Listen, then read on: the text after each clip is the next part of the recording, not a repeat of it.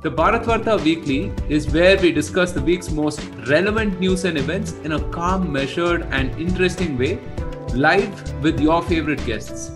So if you want to really appreciate the news and actually benefit from it, skip the news and watch the weekly. Namaste and welcome to the Bharatvaarta podcast.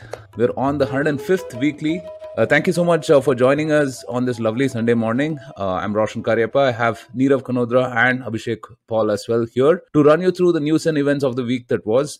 It was a pretty eventful week. Last week, obviously, India celebrated our 76th Independence Day. And, we're going to analyze the Prime Minister's speech at Red Fort. There were some pretty interesting remarks that Minister Hardeep Puri made on the Rohingya refugees that got him embroiled in a sort of a Twitter, fury. As such, so we'll talk about that. Unfortunately, FIFA has suspended the All India Football Federation as well. And then there was a case of BJP revamping the parliamentary committee after about 8 years or so. Neerav, Abhishek, how are you guys doing? Did you guys see the videos of the Finnish Prime Minister partying? Yeah, so that seems like the latest controversy on the...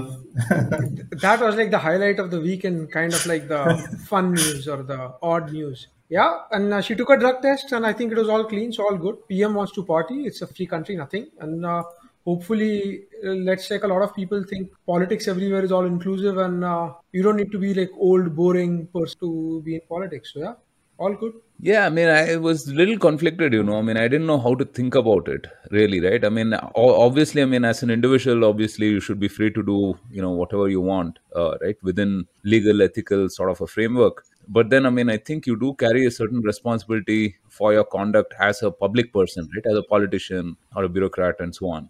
But anyway, I guess that was that. Let's talk about the couple of episodes we put out last week. Neerav, the one on Kautilyanomics with Sriram Balasubramaniam has been doing really well. What are the highlights of this episode for you?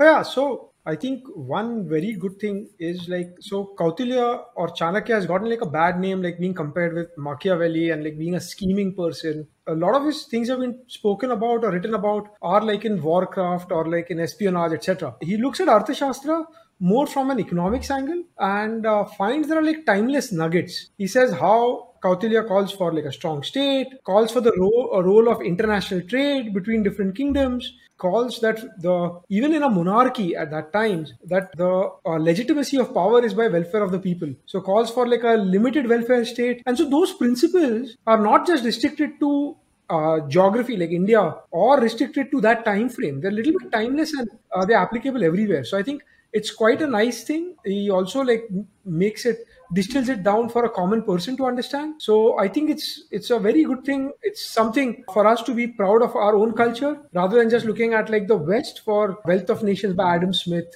etc. Right? It's a very interesting talk, and his book is out, Kautilyanomics. So you can order it either online or through your favored bookshop. Yeah, no, it's a pretty interesting book for sure, right? I got to glance through a few chapters. I've pre-ordered mine. it should be here sometime next week. Yeah, any kind of exploration on indigenous thought, right? These kind of concepts just is so necessary, right? Kautilya especially, it was shocking to me that, we hadn't discovered or we had forgotten Kautilya for a good amount of our history, right? And it was rediscovered, I think, sometimes the 1800s or 1900s, early 1900s. It leaves me thinking, what else we haven't, got access to at this point of time, right? Considering that the libraries were burnt and all of those things happened. Yeah, so definitely do check out this episode. It's a very nice episode, very well conducted by Neerav. I had the good fortune of talking to Ami Ganatra, who you've heard multiple times on the podcast. She's been both a guest and a host on Bharatvaarta. Her earlier book was Mahabharata Unraveled, where she spoke about lesser known facets of the Mahabharata. In this case,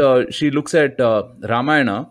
She analyzes characters, events, and in a very present lens as well, right? So for instance, one of the things that you often hear from, supposed modernists is that the Ramayana was sexist and misogynist. And she lays the facts bare on that front, for instance, right? Talking about how a lot of the things in Bhagwan Ram's life was driven by the women, whether it was Kaikeyi or Sita or even Shurpanakha, right? So fascinating conversation. Do get the book as well. We've linked it in the description. Definitely check out that episode. So two very nice episodes. They've been doing really well. If you haven't seen the episodes yet, I mean, I encourage you to please check it out. We'll also publish these on podcast platforms next week. Not to belabor the point, but if you are a fan of Bharatvaarta, please rate and review us so more people can discover us. All right, with that out of the way, let's talk about the first thing from this weekly. Prime Minister Modi's speech at the Red Fort on Independence Day paints a very positive picture for the future of India. Prime Minister Modi called upon the collective spirit of 130 crores Team India to take the country forward and ensure that it is a developed nation in the next 25 years. He highlighted that corruption and dynastic politics were the two biggest challenges in India. He emphasized that India's strength lies in its diversity, calling it the mother of democracy. Prime Minister Modi laid down 5 resolves or the Panch Pran for the Amrit Kal to work towards a Viksit Bharat or a developed India, remove any vestiges of colonialism, retain our roots,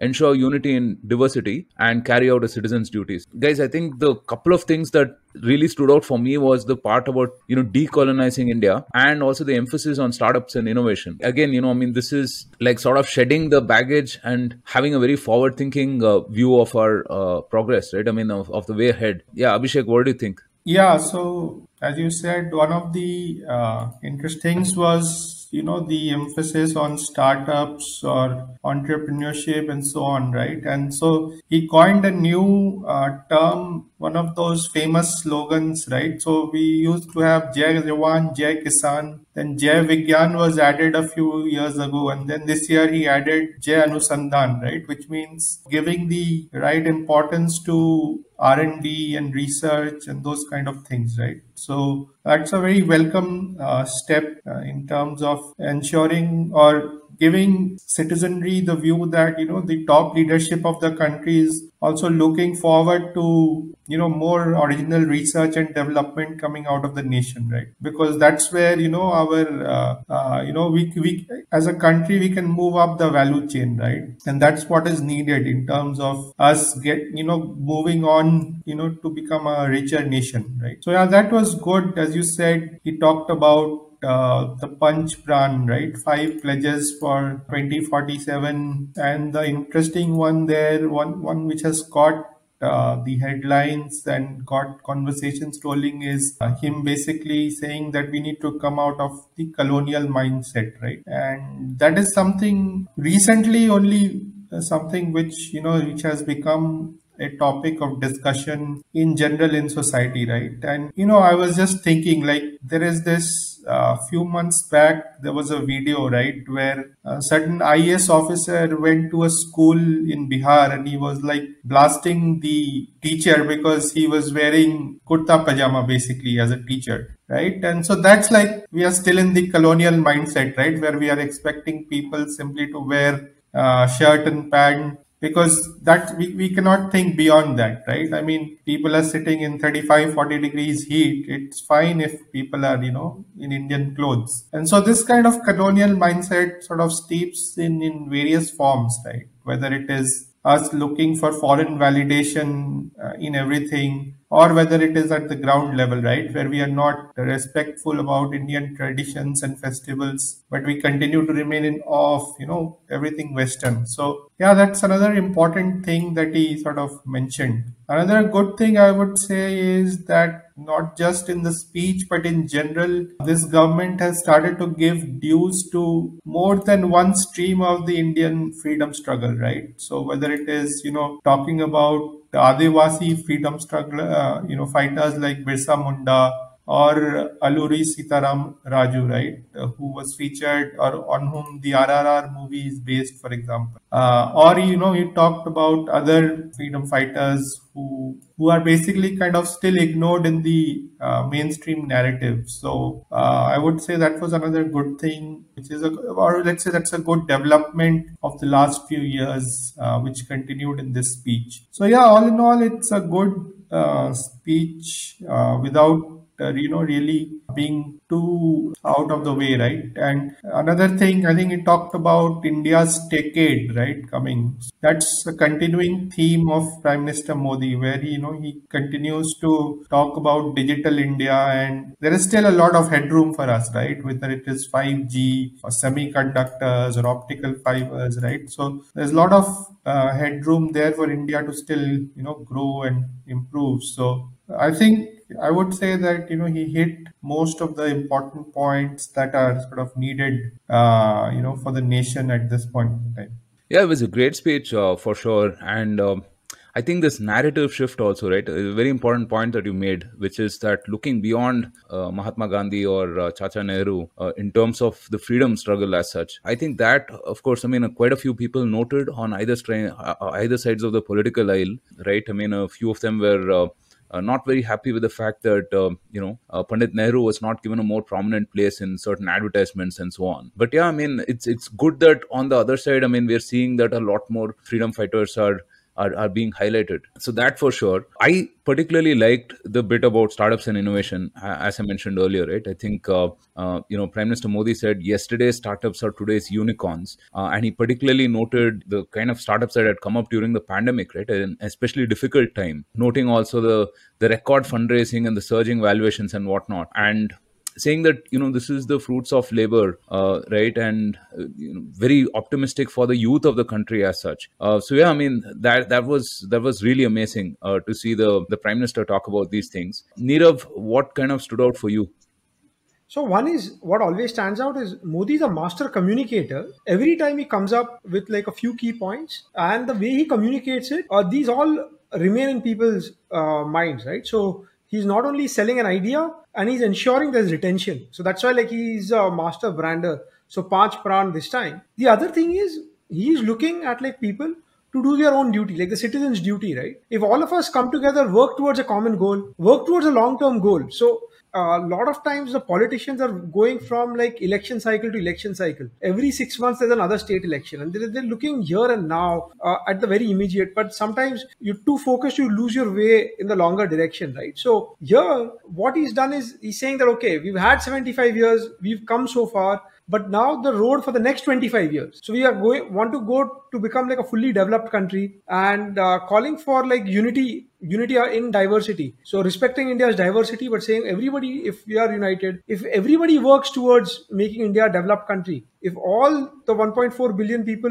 work together in this direction, it kind of galvanizes people, right? So I think that is a very good thing, looking very much like for long-term progress and staying on course, right? So I think that's one thing. Regardless, right? He's a master orator, a master communicator, much more than say like Atal Bihari Vajpayee. He was a great orator, but he was not this good, I would say, like a brander, or the way Modi kind of like comes up with these catchphrases, or someone in his team, but the whole team together has done a fabulous job of like communicating and ensuring there's some sort of retention in the people as well. Oh, absolutely. Absolutely. I mean, just, I was looking at some videos, I mean, and they were making a marketing case study out of Prime Minister Modi and the BJP, right? And so true, right? I mean, if you look at the phrases, Har Ghar Tiranga, Amrit Mahotsav, right? Panch Pran, I mean, these are amazing, right? I mean, kind of hits the pulse of the nation, actually, right? All right, moving on. There is yet another row between the Aam Aadmi Party and the centre after Minister Hardeep Singh Puri's tweets on Rohingya refugees. Mr. Puri posted on social media that Rohingyas would get basic amenities, UNHCR identity cards, and Delhi police protection. He later retracted the statement after the Delhi government said they were not consulted and the Union Home Ministry denied the report. The Home Ministry later released a statement with their position on illegal foreigners, stating that they are to be kept in the detention center as per their deportation by law. Meanwhile, the Aam Aadmi Party opposed the alleged decision, saying the elected government was not consulted before making such decisions. Nirav, so what is really happening? I mean, this got everyone really hot and bothered on Twitter. But yeah, can you describe this for our listeners? So I think, I don't know. First, it is a failure of communication. Either it is damage control. So first of all, India has a huge problem. There are any big city has a lot of slums. There's a lot of illegal encroachment.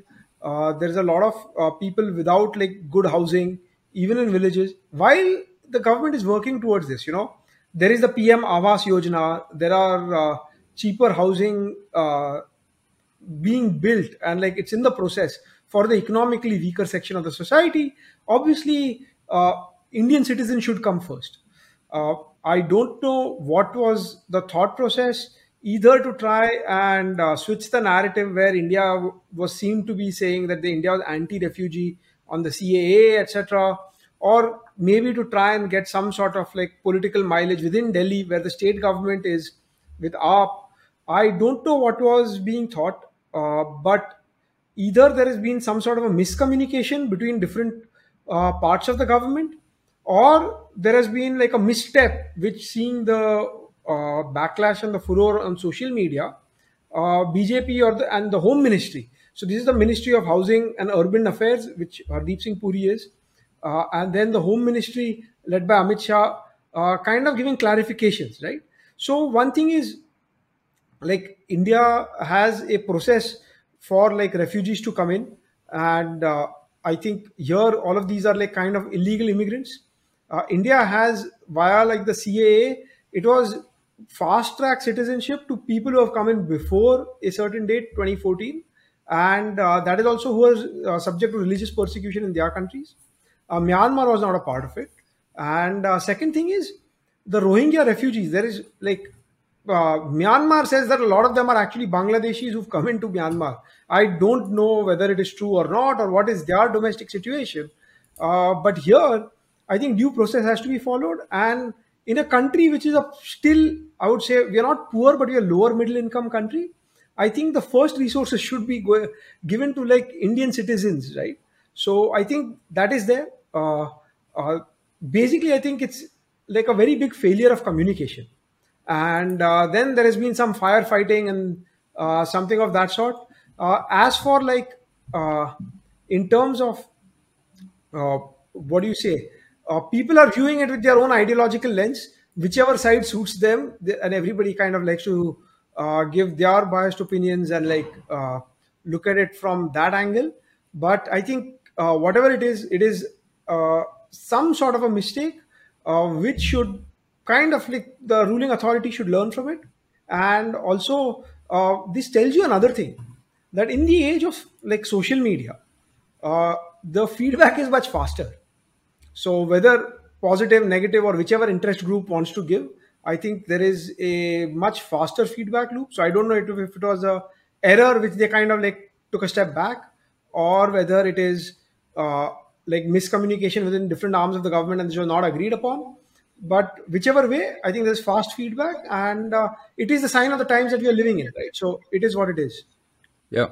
No, this was a classic case of Hanlon's razor as well, right? I mean, people were very quick to kind of jump to the fact that, hey, this government doesn't understand the situation and so on and so forth. But yeah, like the razor says, I mean, don't attribute to malice what can be attributed to naivety, right? So, yeah.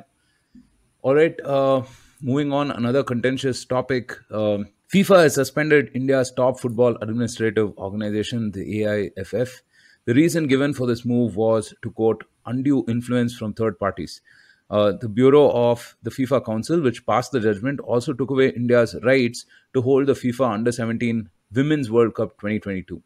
The current set of troubles for the Indian Football Federation began after the erstwhile AIFF president Praful Patel, who was also FIFA Council member, refused to relinquish this post as the head of the Football Federation in the country. The Supreme Court intervened and removed Patel from his post, replacing him with a committee of administrators. Allowing this was a textbook case of third-party interference, according to FIFA statuses. Uh, Abhishek, can you simplify this for our listeners and also explain, what this really means for Indian football? So, when it comes to Indian football, like many other sporting bodies, this has remained under the control of very few politicians over the years. In the 90s and early 2000s, I believe it was the Congress leader Priyaranjan Das Munshi who used to, totally dominate AIFF. And after that, I think it went to Praful Patel, right? So Praful Patel, the NCP leader, and I think a former cabinet minister as well, right? Or at least he was the minister for airlines, I think. So civil aviation. So he basically has been heading AIFF for a long time. So elections were due for AIFF, but there were, allegations of misconduct or whatever, like internal corruption and things like that, and therefore the elections are not being held for a certain period of time. And so, as it happens in many things, it basically the case ended up in the Supreme Court. Now, cricket fans will remember that a few years ago, the Supreme Court had sort of formed a kind of committee to even regulate Indian cricket, right? Because the BCCI was not, doing reforms. And so, in this case as well, the Supreme Court formed a three-member committee, the COA as it is called here, to basically, bring back order into the AIFF. Now, to FIFA, it appears like uh, the National Football Association of a country is facing interference from outside authorities, right? The FIFA will not, the FIFA is not okay with someone like the Supreme Court stepping in, right? And according to FIFA, it is the for the AIFF themselves to sort their issues out internally without any external influence. So FIFA has sent laid down certain steps to be followed so that the AIFF can get back on track, conduct elections accordingly, and so on. But it's not okay with Supreme Court stepping in. And so, with that being the reason, they essentially ended up suspending or banning India officially last week. Now, as you said, India was also supposed to hold the Women's Junior World Cup later this year. And so, obviously, with AIFF no longer being a valid organization under FIFA, that hosting opportunity sadly goes away from India. So yeah, I'm hopeful that things will get sorted out quickly. I think the government is in touch with FIFA via the Ministry of Youth Affairs and Sports, and yeah, hopefully these things get sorted out. Unfortunately, while Indian sports has been doing really well, in recent years, we do know that it's still going to be under some sort of political influence, right? Because that's one of the areas where our political leaders like to venture out, right? That is by heading various sports bodies, whether it is at the central level or the state level. But yeah, I think things sort of went totally out of whack here, and we are at this point.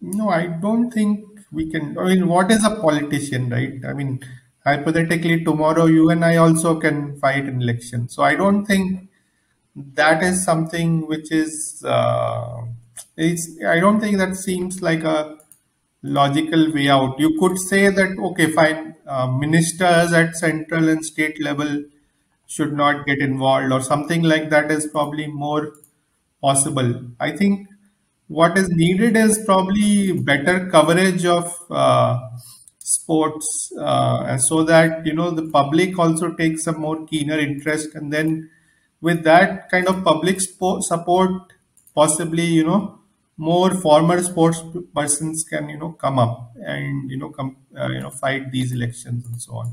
Yeah, so I think two things. One is sports administration is a very different skill set from playing sports. Not a lot of good sports players, either even not even coaching is like a different skill set.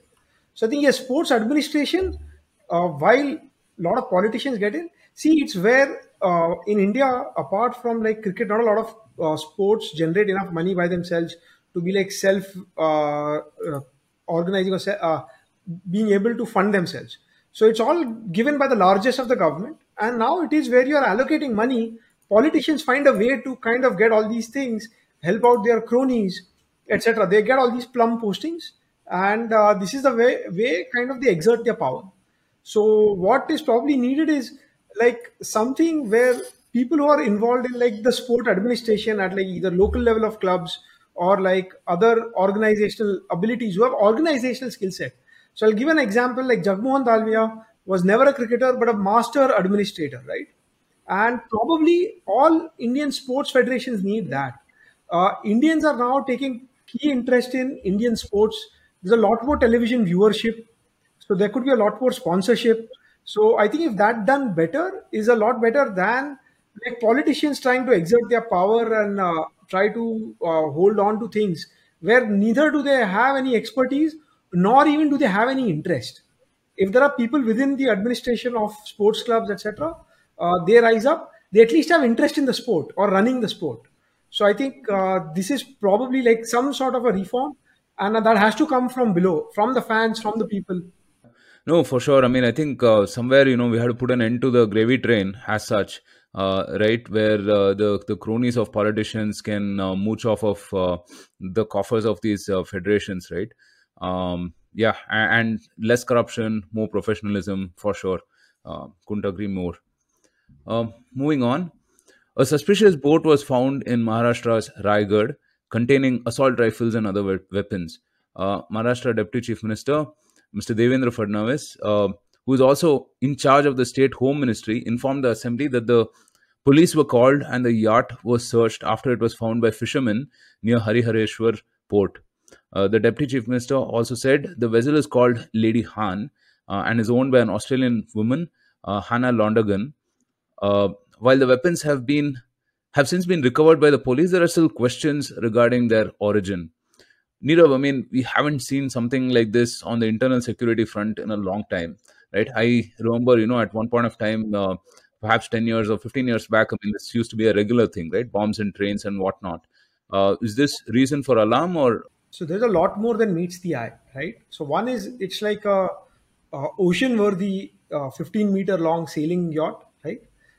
With like its mast down, etc., and which has drifted towards Raigan, right? So this is a classic spy novel stuff or like movie stuff. So what the claim is being made is that an Australian couple was sailing from Europe and they were on the way back to Australia, and near the Gulf of Oman, where they were caught in a storm. The boat was capsizing, and then they called out an SOS, and a Korean ship picked them up, a merchant ship with a Korean flag. They picked them up and they got saved. And now this boat drifted to all the way to Raigan. So one, that could be possible, but two, if the boat was capsizing, then how could the boat float all the way to Raigan, right? So A, that seems fishy. I'm not so sure. Maybe the internal navigation system or like the mast broke off. I'm not too sure. Two, supposedly there were just two people on board, and they have 3 AK-47 guns, right? So, like it's like something doesn't add up, right? Or like that Gabbar Singh dialogue, right? Wo do or banduk teen, doesn't add up. 3, the guns are AK-47. So if they're like actually in Australia being like a US ally, the guns that Australians use, first, it's very difficult to procure guns in Europe or Australia. Two, that the guns which that bloc uses is typically M16s and AR-15s, which are the automatic machine guns used of choice. AK-47 is a Russian design. A lot of like a terrorist, because it's there in the black market after the Soviet Union collapsed, a lot of people have copied that design and then manufactured it in many places. India being like a closer to Russian ally, Indian army uses AK-47s, but this is not a weapon of choice for somebody who's an Australian citizen. It is not easily procurable. So definitely there's a lot more than what meets the eye. Probably, I don't know, it could be like a terrorist shipment or something, some arms deal at sea which went wrong, who knows. I think only time will tell. Obviously, the authorities are smart enough. If like a person like me, like a complete novice can think about these things, our police, Coast Guard, etc., they might have gone through all of that and scenarios. But definitely, it's something more than which meets the eye. probably needs a lot more investigation, and some root cause or something needs to be seen. And second thing is, uh, like the Australian couple who owns the boat, if they kind of make a claim or an insurance claim or something, then probably they need to be answerable to questions, right? So uh, I don't know. Thankfully, this has been caught, and there's no other untoward damage. There's no other group which probably was getting three AK-47 guns with a lot of ammunition. So yeah, hopefully this is one-off incident, and we don't see some sort of like a repeat thing or some attempt to smuggle arms inside the country, etc. And finally, BJP has revamped its premier parliamentary board after 8 years, while Union Minister Mr. Nitin Gadkari and Madhya Pradesh Chief Minister Mr. Shivraj Singh Chauhan were dropped.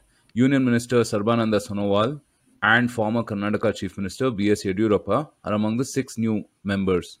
The move also comes months before the Gujarat Assembly elections, which will kick off a series of electoral contests, culminating with the national elections in the first half of 2024. Abhishek, how do you read this? Yeah, I mean, as it happens with these cases, there is going to be a lot of media reporting and speculation, not just on those who were included in the parliamentary board, but those who were left out or not included, right? And so there is a lot of reportage happening right now on why Mr.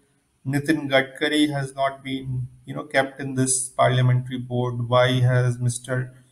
Shivraj Singh Chauhan, not been kept in this, or why, for example, Yogi Adityanath is not part of this parliamentary board. So yeah, I think a lot of interesting media speculation is happening. When it comes to this current board, from what I can see, they made an effort to include people from different parts of the country. So they've tried to have, let's say, Sarbananda Sonowal representing Assam.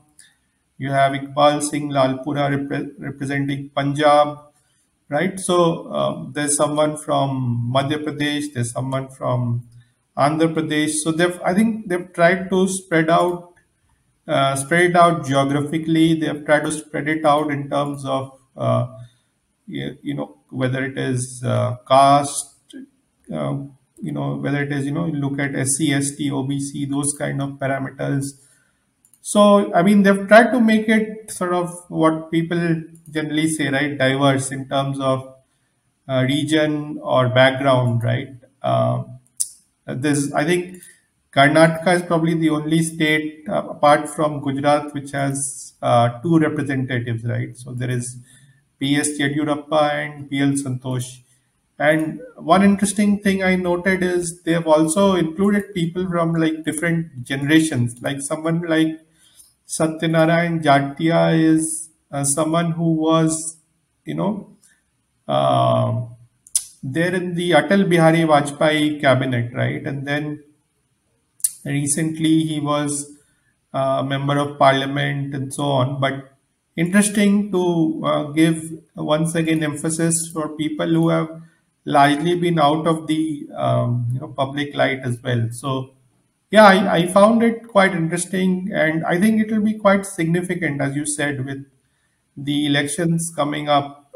This is the definitely the most powerful governing body within the BJP, and so it's always interesting to note who are the people in charge of this.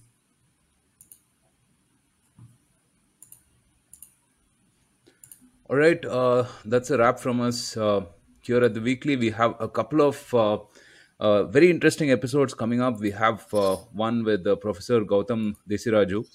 He is among the most cited scientists that India has produced. Right. In fact, I think perhaps the second or third most cited scientist. Yeah, and he has this new book coming out, Bharat 2.0, which is very interesting. We're going to be talking to Professor Desiraju about that. Also, we have a familiar face back on the podcast. We have Ashish Chandorkar. right, who's a consular permanent mission of India to the WTO and an old friend of Bharatvaarta. A lot of you have asked for his return, and so he is kind enough to come on one of these episodes. So we'll be talking about trade and exports and how India is positioned in these respects and why it is important for us. So yeah, a couple of very good episodes coming up. Do check it out. And again, please rate, review us on all of your platforms. It really helps more people discover Bharatvaarta's content. So thank you again for joining us on this lovely Sunday. Hope you have a fantastic week ahead, and Jai Hind.